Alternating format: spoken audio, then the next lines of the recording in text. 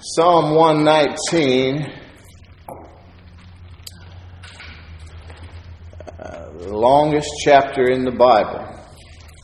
Believe it or not, Psalm 119. And verse 130. Wow.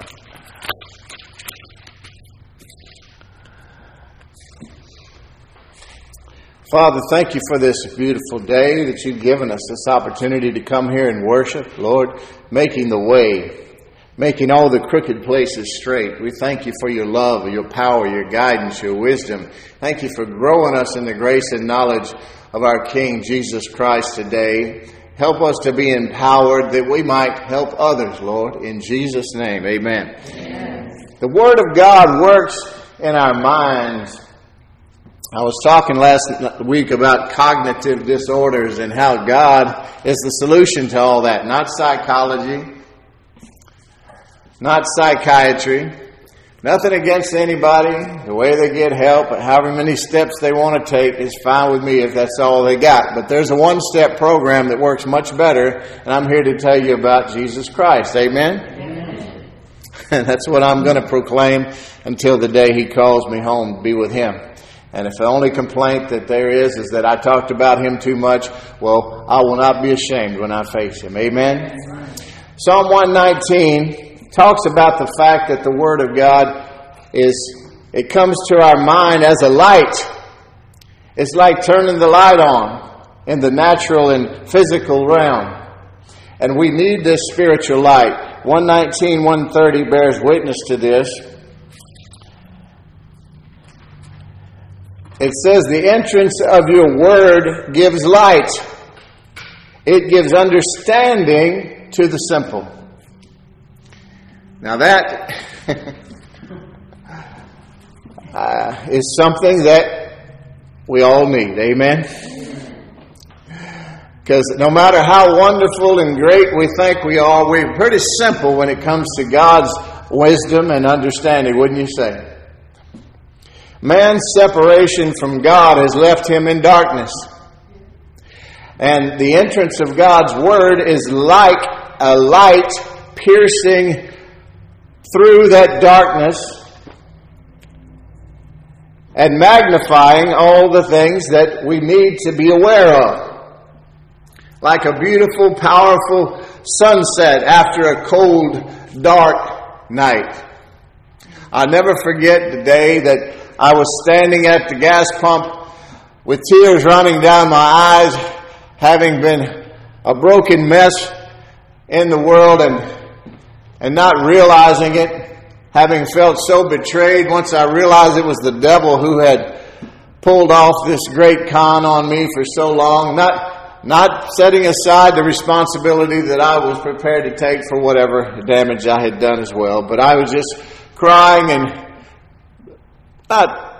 just tears wept coming down my eyes as I was looking into a beautiful sunset. And I said, Lord, I'm seeking you.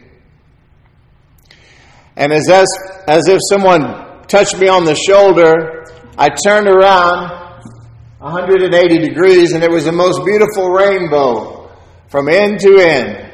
My wife and I used to look for them out at the cattle pasture. She called them cowboys because sometimes we would see them out there. But this day it was that one that you seldom ever see, if ever, in your life. And it was encompassing me, and it was end to end. Beautiful and gorgeous. All the light and colors of the spectrum. And they get that way by going through the water droplets, to keep it simple, serve as a prism, and they bend the light particles and they make all that light visible in the colors. God did that for us. And it was the most comforting thing, letting me know that God was on the case. He was there with me. He would never leave me or forsake me. And He was going to begin to provide me with the much needed light and understanding that I had been lacking for all these years. Don't close it all the way if you can help it, in case someone else comes. Sam, thank you. So, I think I was going to continue on with this message about the Word and how it penetrates into the darkness and brings light into our lives. And it's part of the same message. But I really believe that God put it on my heart this week to take that and into a sort of an advanced class today. And then we'll get back to the beautiful importance of the Word, because this is part of the Word. But He wanted me to endeavor to begin to discuss with you the gifts of the Spirit today. And for those of you who are familiar with them, this is something that is probably exciting to you. Some of you, we all come from different sort of denominational backgrounds and settings, or maybe if you're lucky sometimes nothing at all. So you've got a clean slate.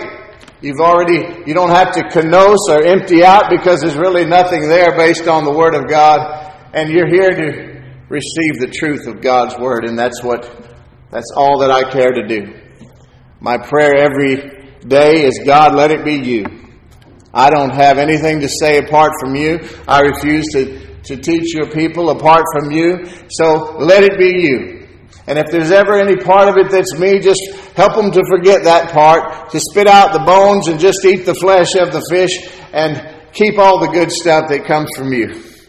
That's my sincere prayer, and I wish it were the prayer of every minister, because then we would have folks not building kingdoms unto themselves, but unto God. Amen. We're here to try to vacate hell and populate heaven. Amen?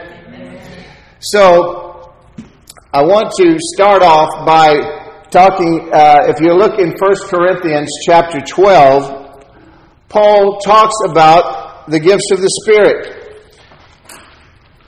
And so I'm going to let the Bible do the talking. Amen? Because I know there have been abuses of this sort of thing in the body of Christ.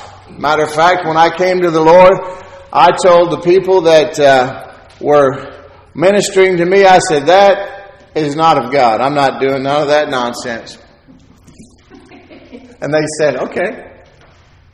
And it didn't take long before the Lord began to reveal to me that it's true. So these gifts of the Spirit have always been in the Bible. They've always been in the New Covenant. They've always been available to the church.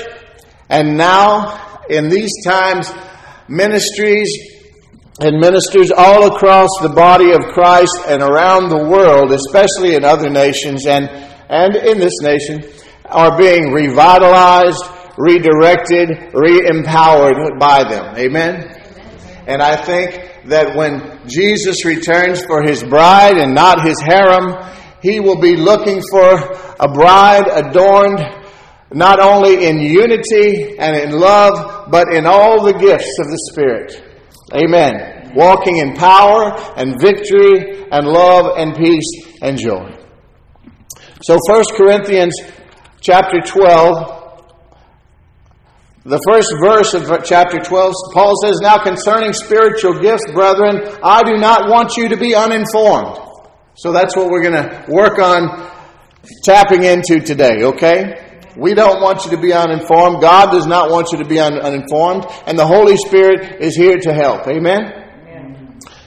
Starting down at the 4th verse, it says, "Now there are varieties of gifts, but the same Spirit. And there are varieties of service, but the same Lord. And there are varieties of activities, but the same God who empowers them all in every one." Now, starting in verse 7, I'm going to read down to verse 11. And watch, they begin and end the same. "To each one, to every one in the body of Christ, to each is given the manifestation," there's another important word, "of the Spirit," capital S, that's the Holy Spirit, "for the common good," for the edification, the building up of the body of Christ. Amen? For to one is given through the Spirit the utterance of wisdom, and to another the utterance of knowledge, according to the same Spirit. Notice that wisdom and knowledge are very close and similar, but they're very different as well.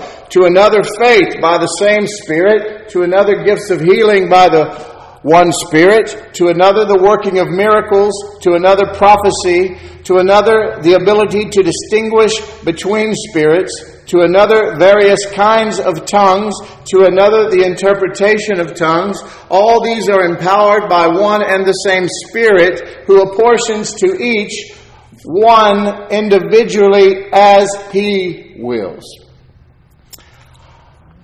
All that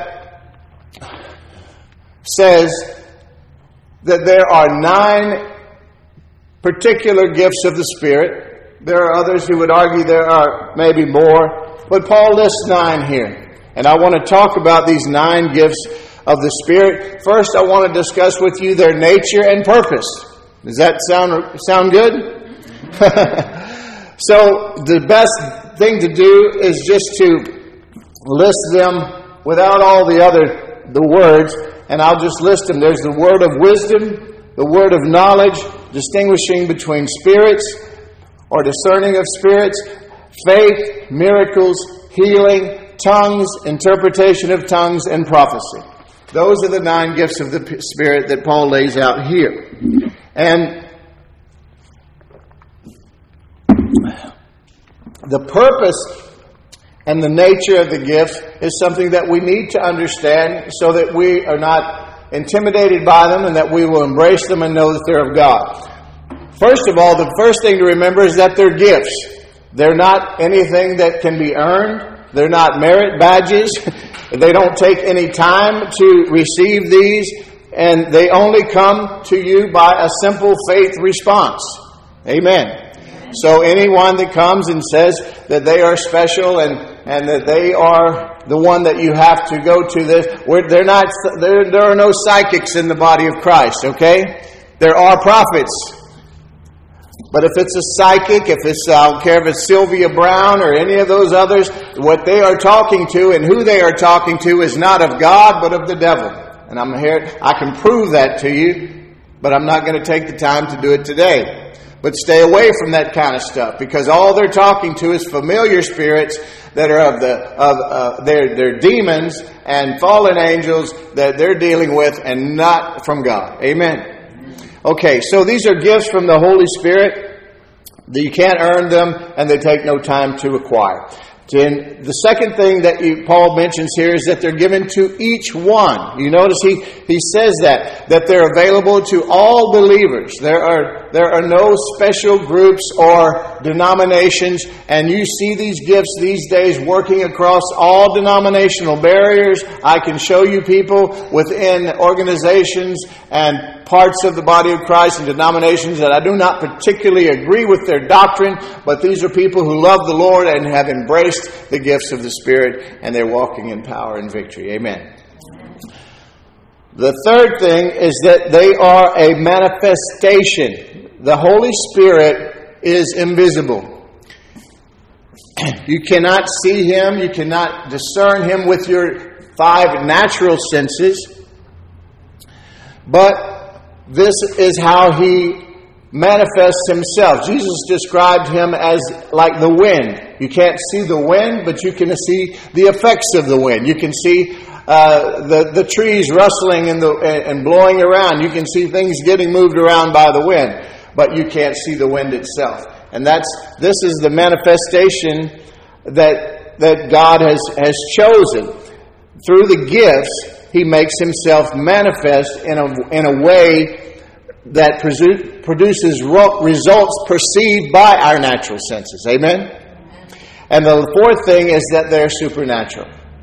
These manifestations are of God Himself in the person of the Holy Spirit, the third person of the Trinity, and they are on a higher level than we can ever achieve by our own ability or education. Amen. So those are the 4 purposes or reasons, or the nature of the gifts. And I want to put these into three groups so that they're easier for us to understand. First of all, we have the revelation gifts.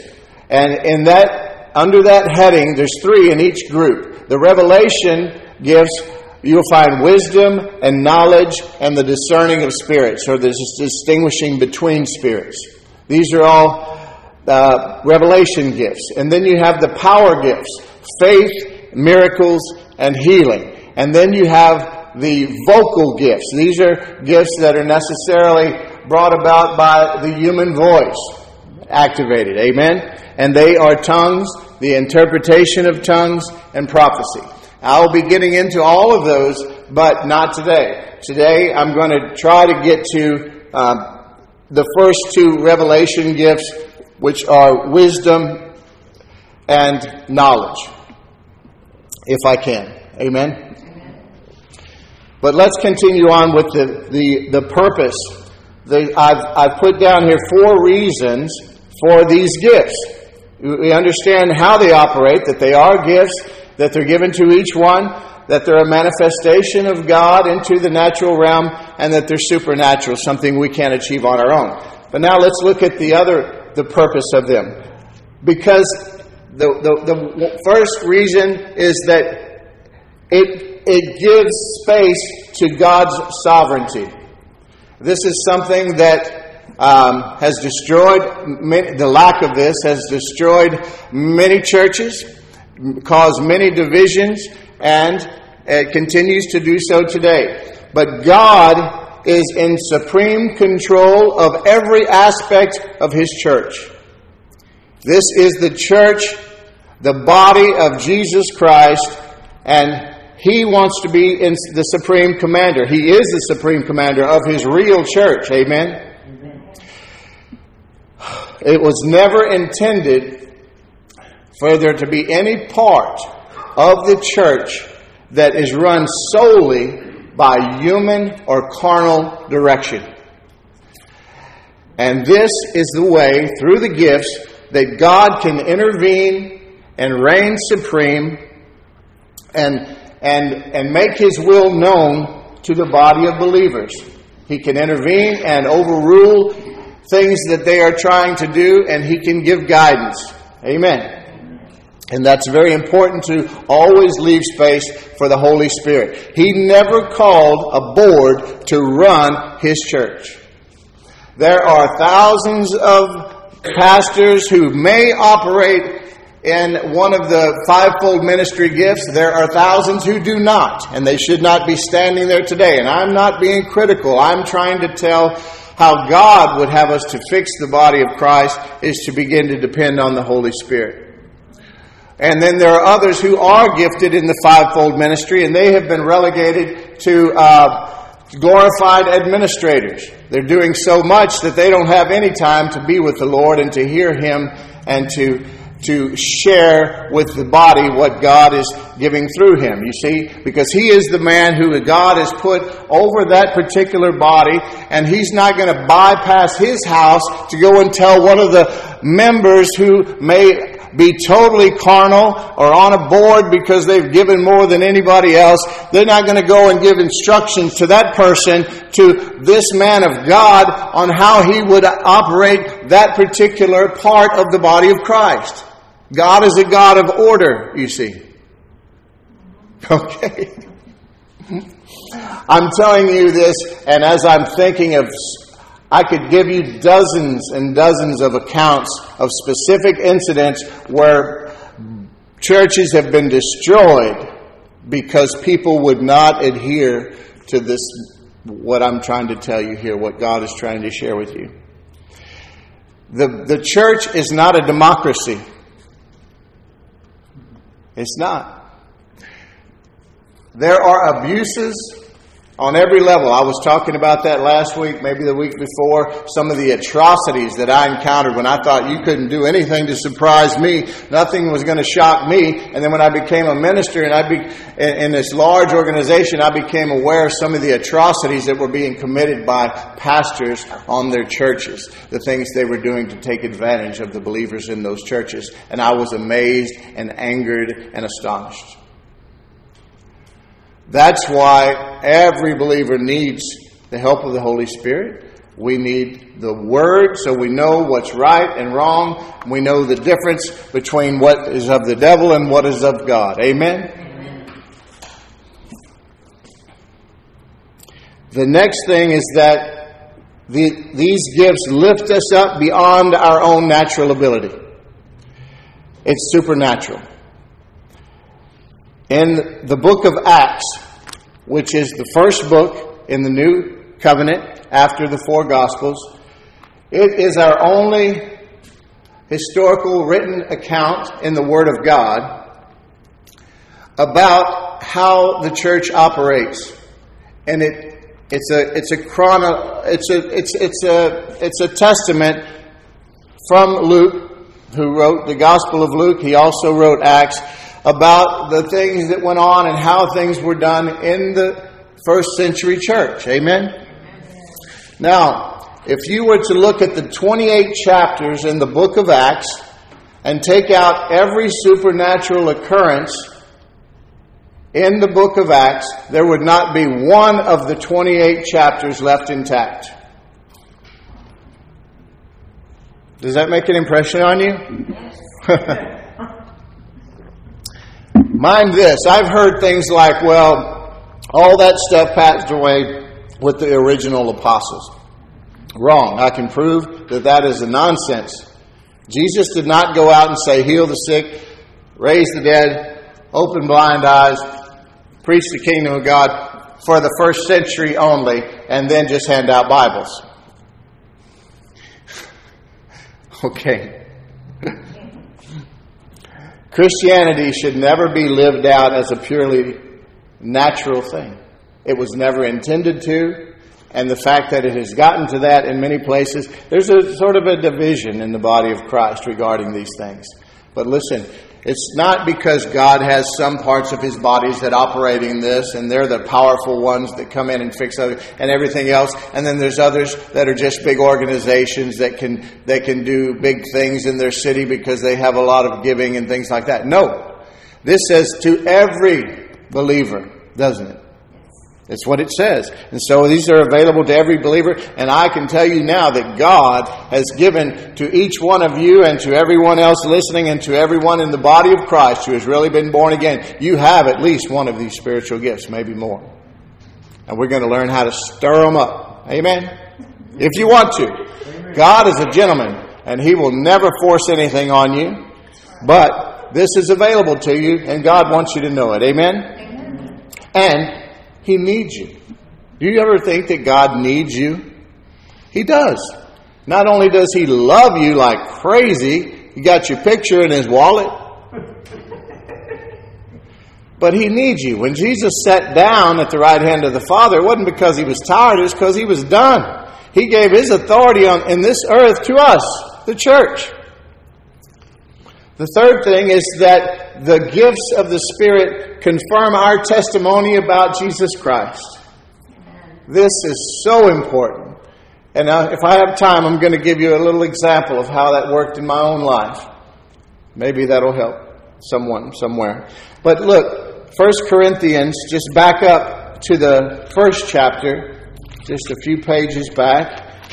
1 Corinthians, these epistles are amazing because Paul was, in many cases, answering a series of questions. These young believers had a lot of questions. Sometimes he was bringing correction. They were running around like little Christian babies in their Christian diapers, and they were handling things in ways that weren't exactly correct. But God bless them, they were excited. At least they were doing something. Amen. But Paul would steer and guide them as the Holy Spirit gave him the wisdom. Amen. But they confirm our testimony of Jesus Christ, and this is an important one. 1 Corinthians chapter 1,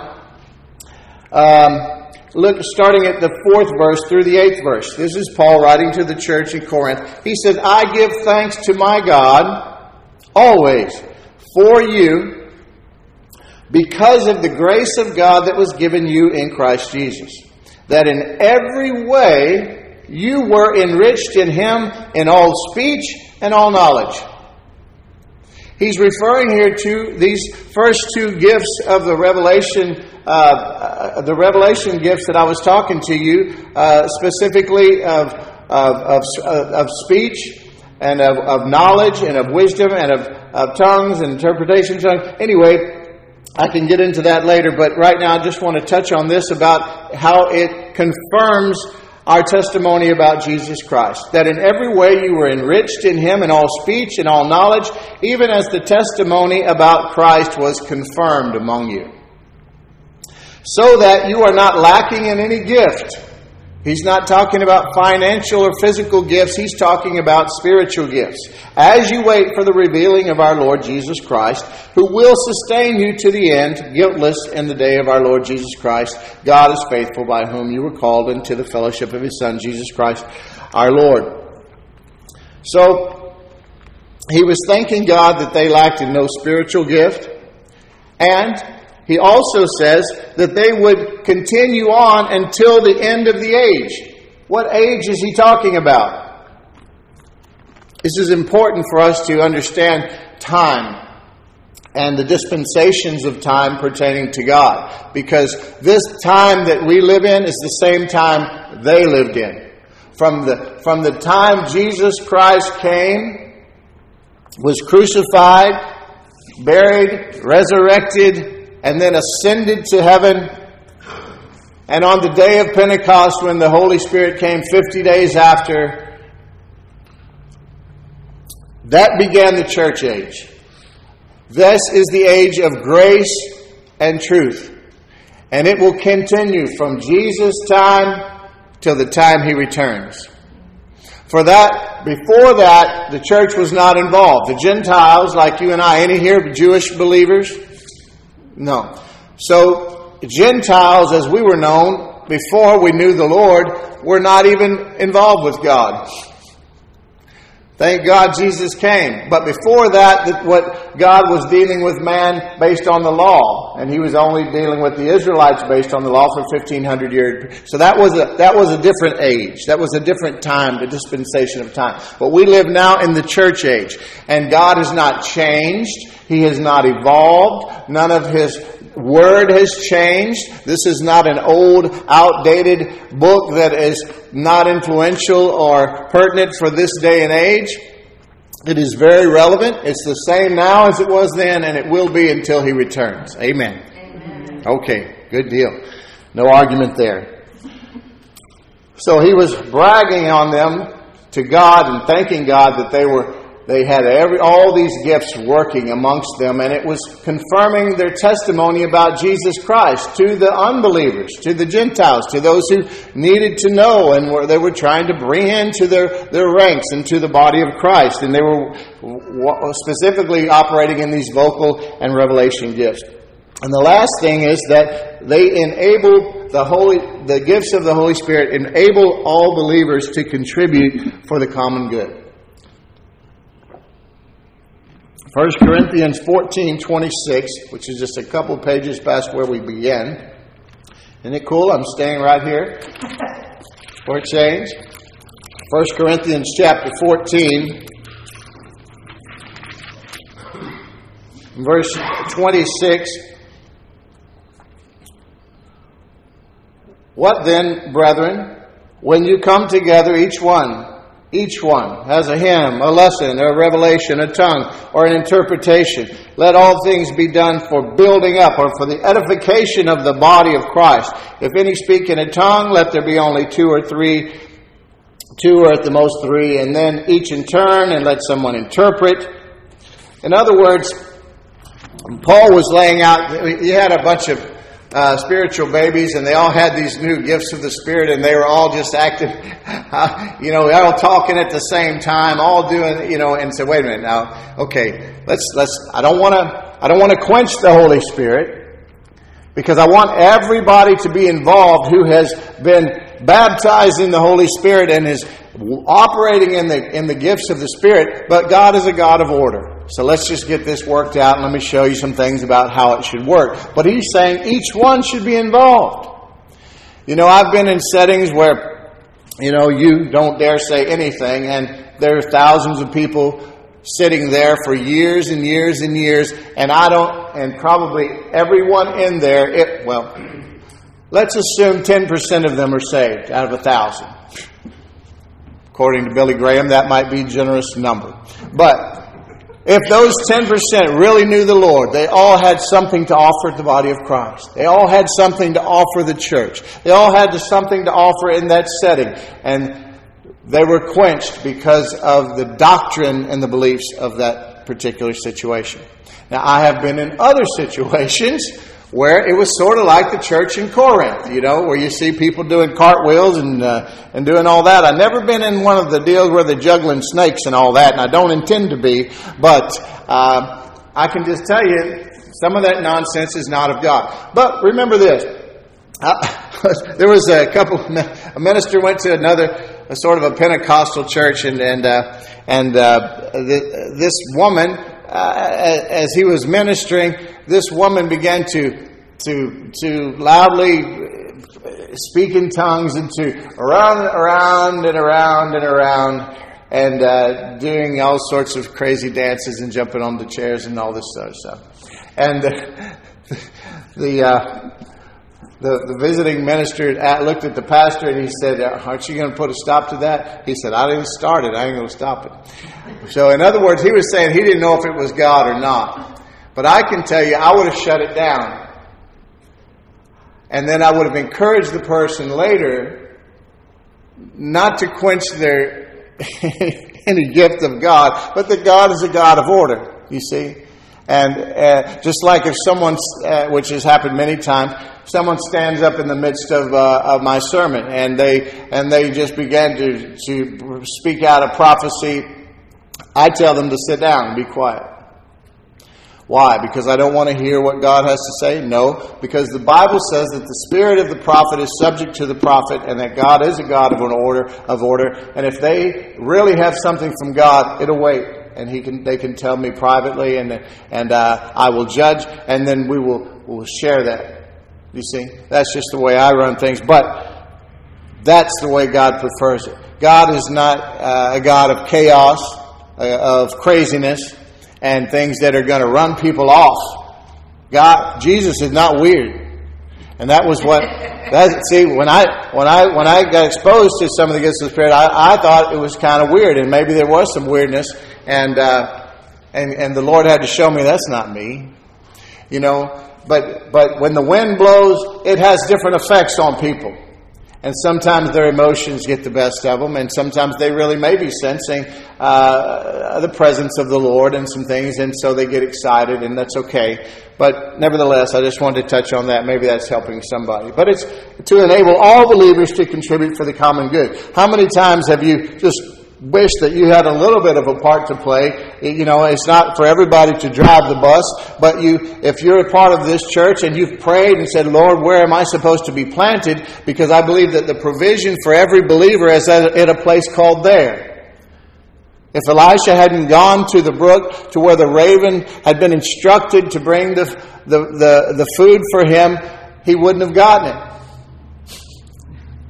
I believe everybody has a place to be, and when they're in the place that God has for them to be planted, that they will thrive. And that's where their provision, both spiritually and everything else, will come through the growth for that particular setting. And if they're a part of that church where they've been called, then they're just as much a part of it as the pastor is. They can't drive the bus, but they got a seat on that bus, and they need to find out where it is. Some people come and they say, "Well, I don't like the person I have to sit next to." Well, you better get over that. That's why we called not to forsake the assembling of ourselves together, because those smooth stones that David got out of the brook, how do you think they got smooth? From the water rushing over in them, from banging together over and over and over again. Everybody's looking for that perfect church.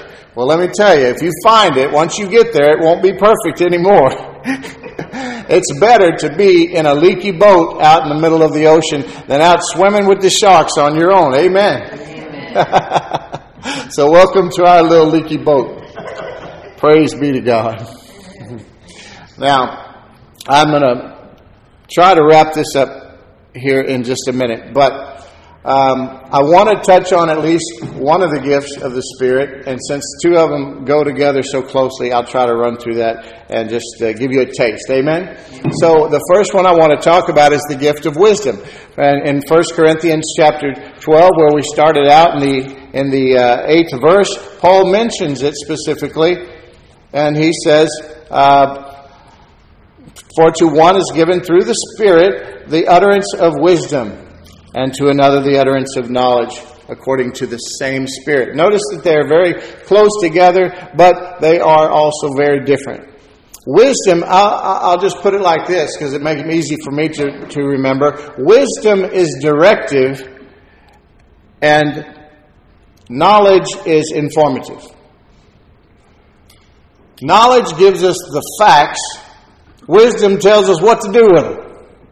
How's that? Okay.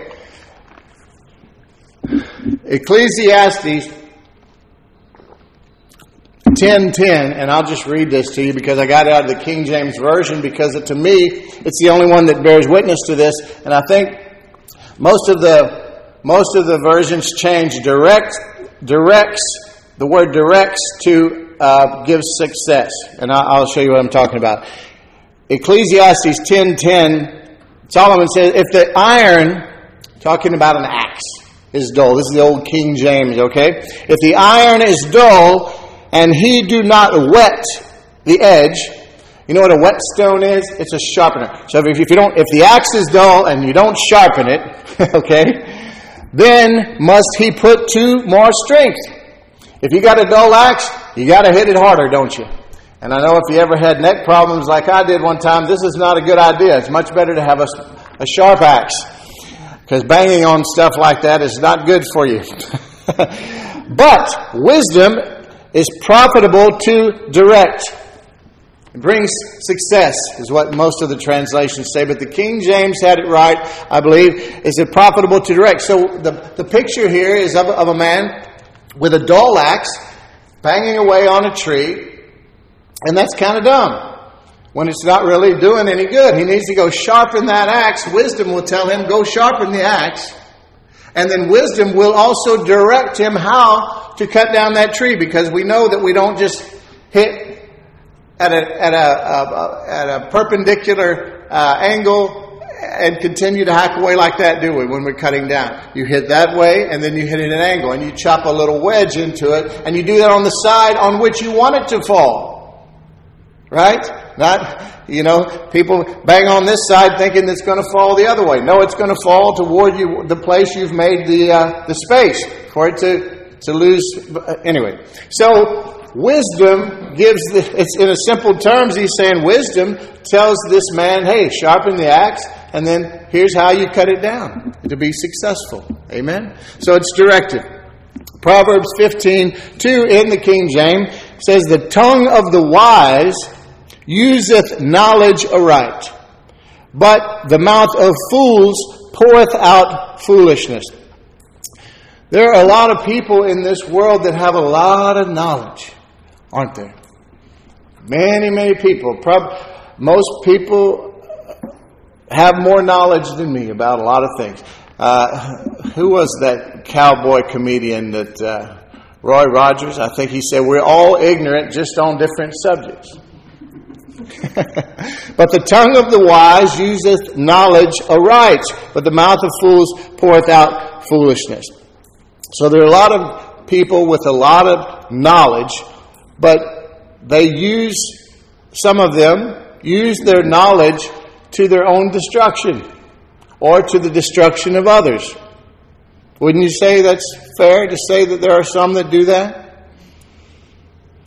But with wisdom, we make the right use of the knowledge.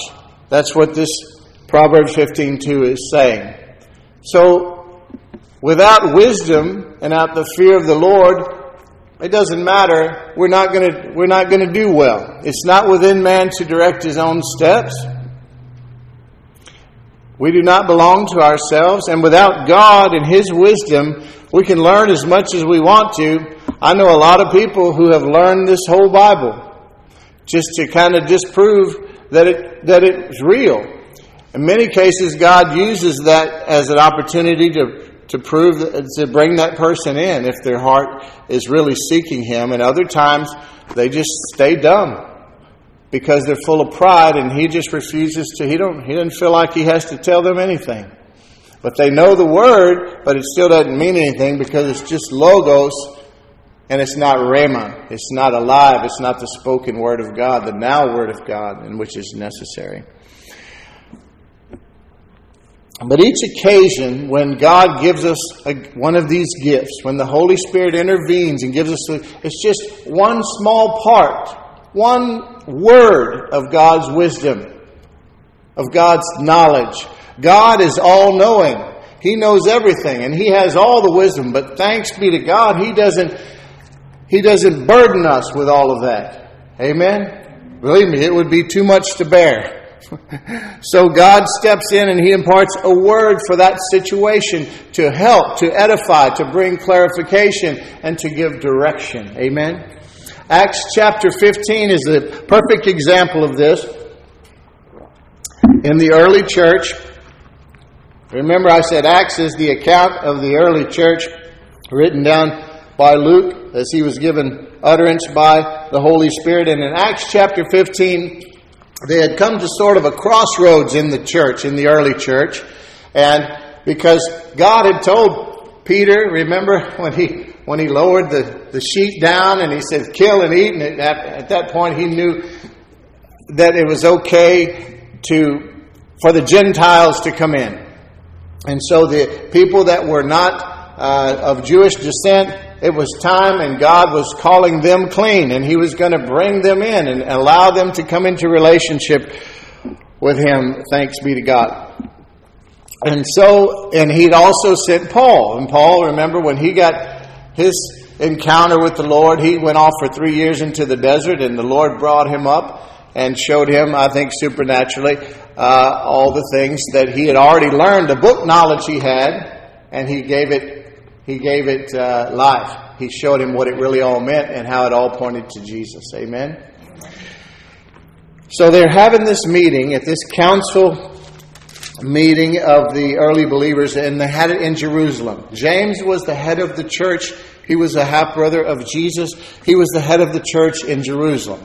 Now also, to this council meeting came all the big shots. Peter and his followers, and James and his followers there, and Paul and his, and John and his, and there was also some of the followers of the Pharisees, and these were people who were really hard cases. They had come to know the Lord Jesus, but they also still wanted to impose all the strict laws of the old covenant and the law and circumcision and all these things upon these new Gentile believers, you see. And it wasn't going well. And so they came to have a meeting to decide what was to be done, what sort of instructions were to be given to these Gentile believers. Okay? It was a very important time in the church, and it needed to be handled very delicately. And you can only imagine that this became a very heated discussion, and people were in disagreement, and they were all believers, and they were seeking to do things right, but it was based on what they thought was right, and up until now, God had not intervened and told them what to do. Peter stood up and talked, and then there were some other things that came, and then James had a word of wisdom from God. And it says right here in Acts chapter 15,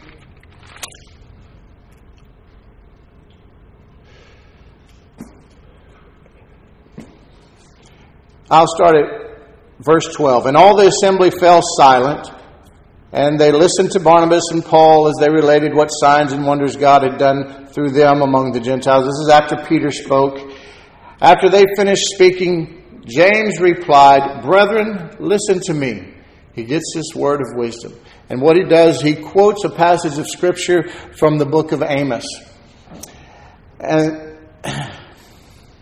listen to me. Simon has related how God first visited the Gentiles to take from them a people for His name, And with this the words of the prophets agree, just as it is written.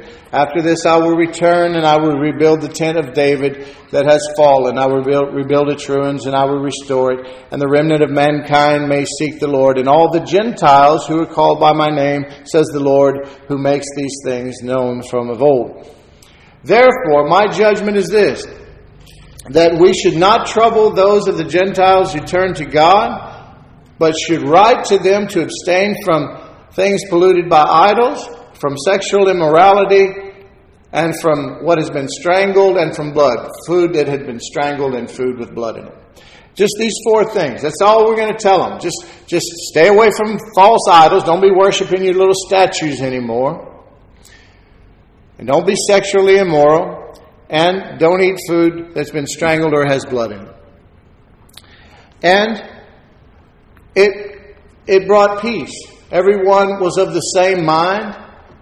And it says in here, 3 times it says that it seemed good to everyone after that. In verse 22, then it seemed good to the apostles and the elders with the whole church to choose men to go say this to the Gentiles. In verse 25, it also says, and it seemed good to us, having come to one accord. See, it brought unity within that heated environment amongst those in the church when God intervened and gave His wisdom. And then it says that again in 28, for it seemed good to the Holy Spirit and to us to lay on no greater burden than these requirements. So it fixed some things at this crossroads in the church. It brought unity and peace amongst all the elders and believers, and it gave simple instructions. It had a profound effect on the early church. It could have, if they would have listened to some of those guys, they could have driven all those Gentile believers away, and they would have said that's too much. And like Peter had told them before, why are we trying to lay a burden on them that we couldn't even keep up ourselves before? And it worked out great. That's the word of wisdom. And so it's important that we just realize that these gifts are available to us all, and they're for the good of the church, and that God wants us to have them, and that you have at least one. And we just need to open our hearts and to walk closely with God and to talk to Him about these things in our private prayer life and just see where it leads, because we're going to continue to grow in this. And I was going to talk to you a little bit about the word of knowledge, because they're very closely related, but I think we'll just do that next week, okay? Everybody cool? All right. Well, thank you, Lord, for this message. And I just pray, Lord, that you make it clear to everyone that what you're trying to accomplish, that you want your church to walk adorned with all the gifts of the Spirit, to walk in authority and power and victory, and to receive the help from you, the healing everywhere we hurt, the empowerment through your word, your love and your prosperity, so that we can in turn help others with the help that we have received. And this is one of the ways that we are going to be able to achieve that. So we thank you, Lord, for loving us so much and teaching us and growing us. In Jesus' name, amen. Amen.